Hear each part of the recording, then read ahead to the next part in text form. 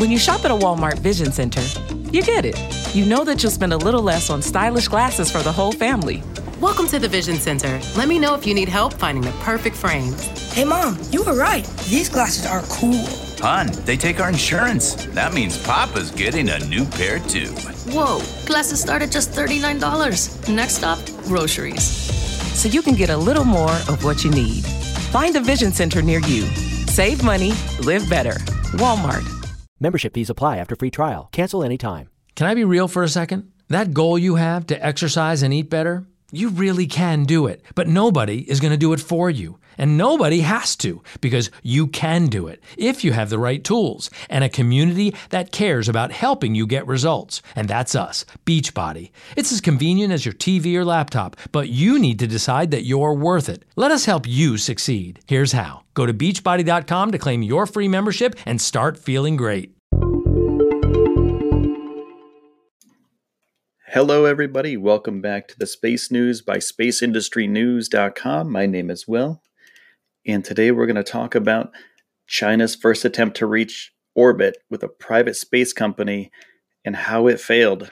It didn't quite get there, but everyone should remember that space travel and rocket science is really, really difficult. Today's episode is brought to you by Arbor Soap, arborsoap.com, the best soap on Earth. China's first attempt to reach orbit via a private launch company, the company's name is Landspace, it failed. They didn't make it. They didn't quite make it to space. But launching a rocket into space is hard.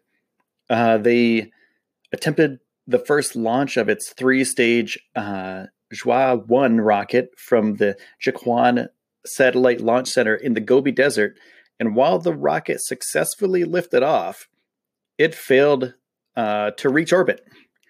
So, on the Chinese microblogging site Weibo, Landspace says that while the launch was successful, an error occurred during the third stage of the launch, and the rocket failed to reach orbit.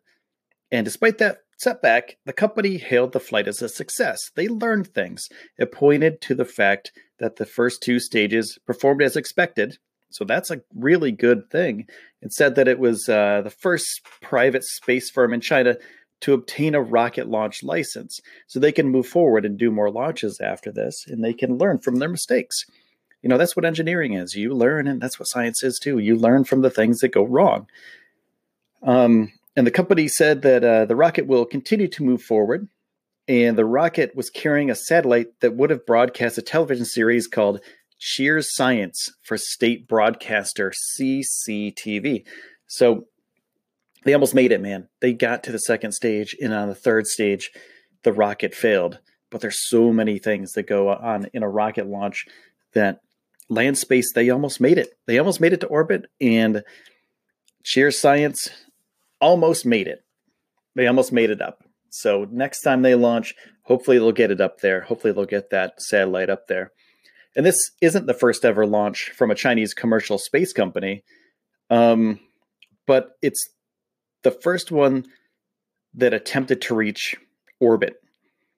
And earlier this year, OneSpace performed 2 suborbital launches in May and September. And those launches were demonstrations that weren't intended for orbit.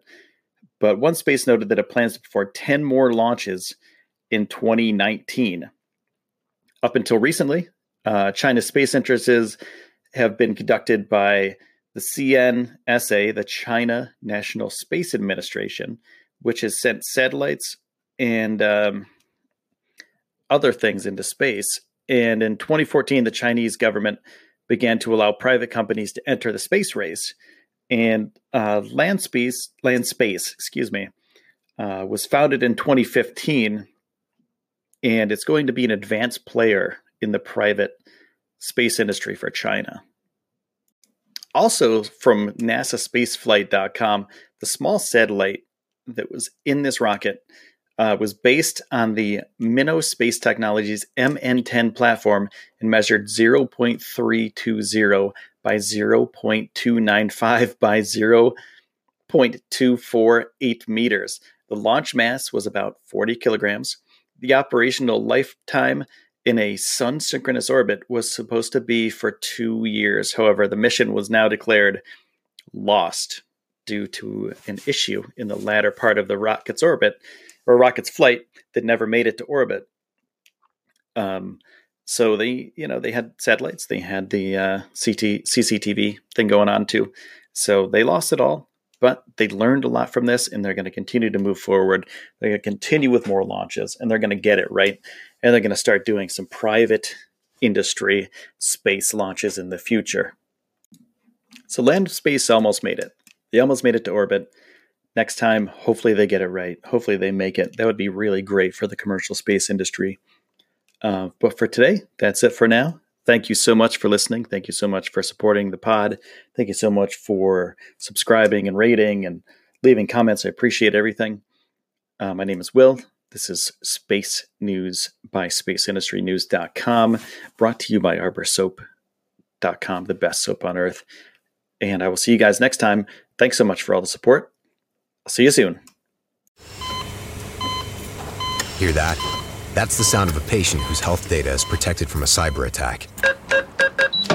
And that's the sound of a financial system that's digitally secured from bad actors. Right now, there's an invisible war being fought on a digital battlefield that impacts what we do every day. That's why at Peraton, we do the can't be done to help protect the vital systems we rely on. Because if we don't, the alternative is unimaginable. Peraton,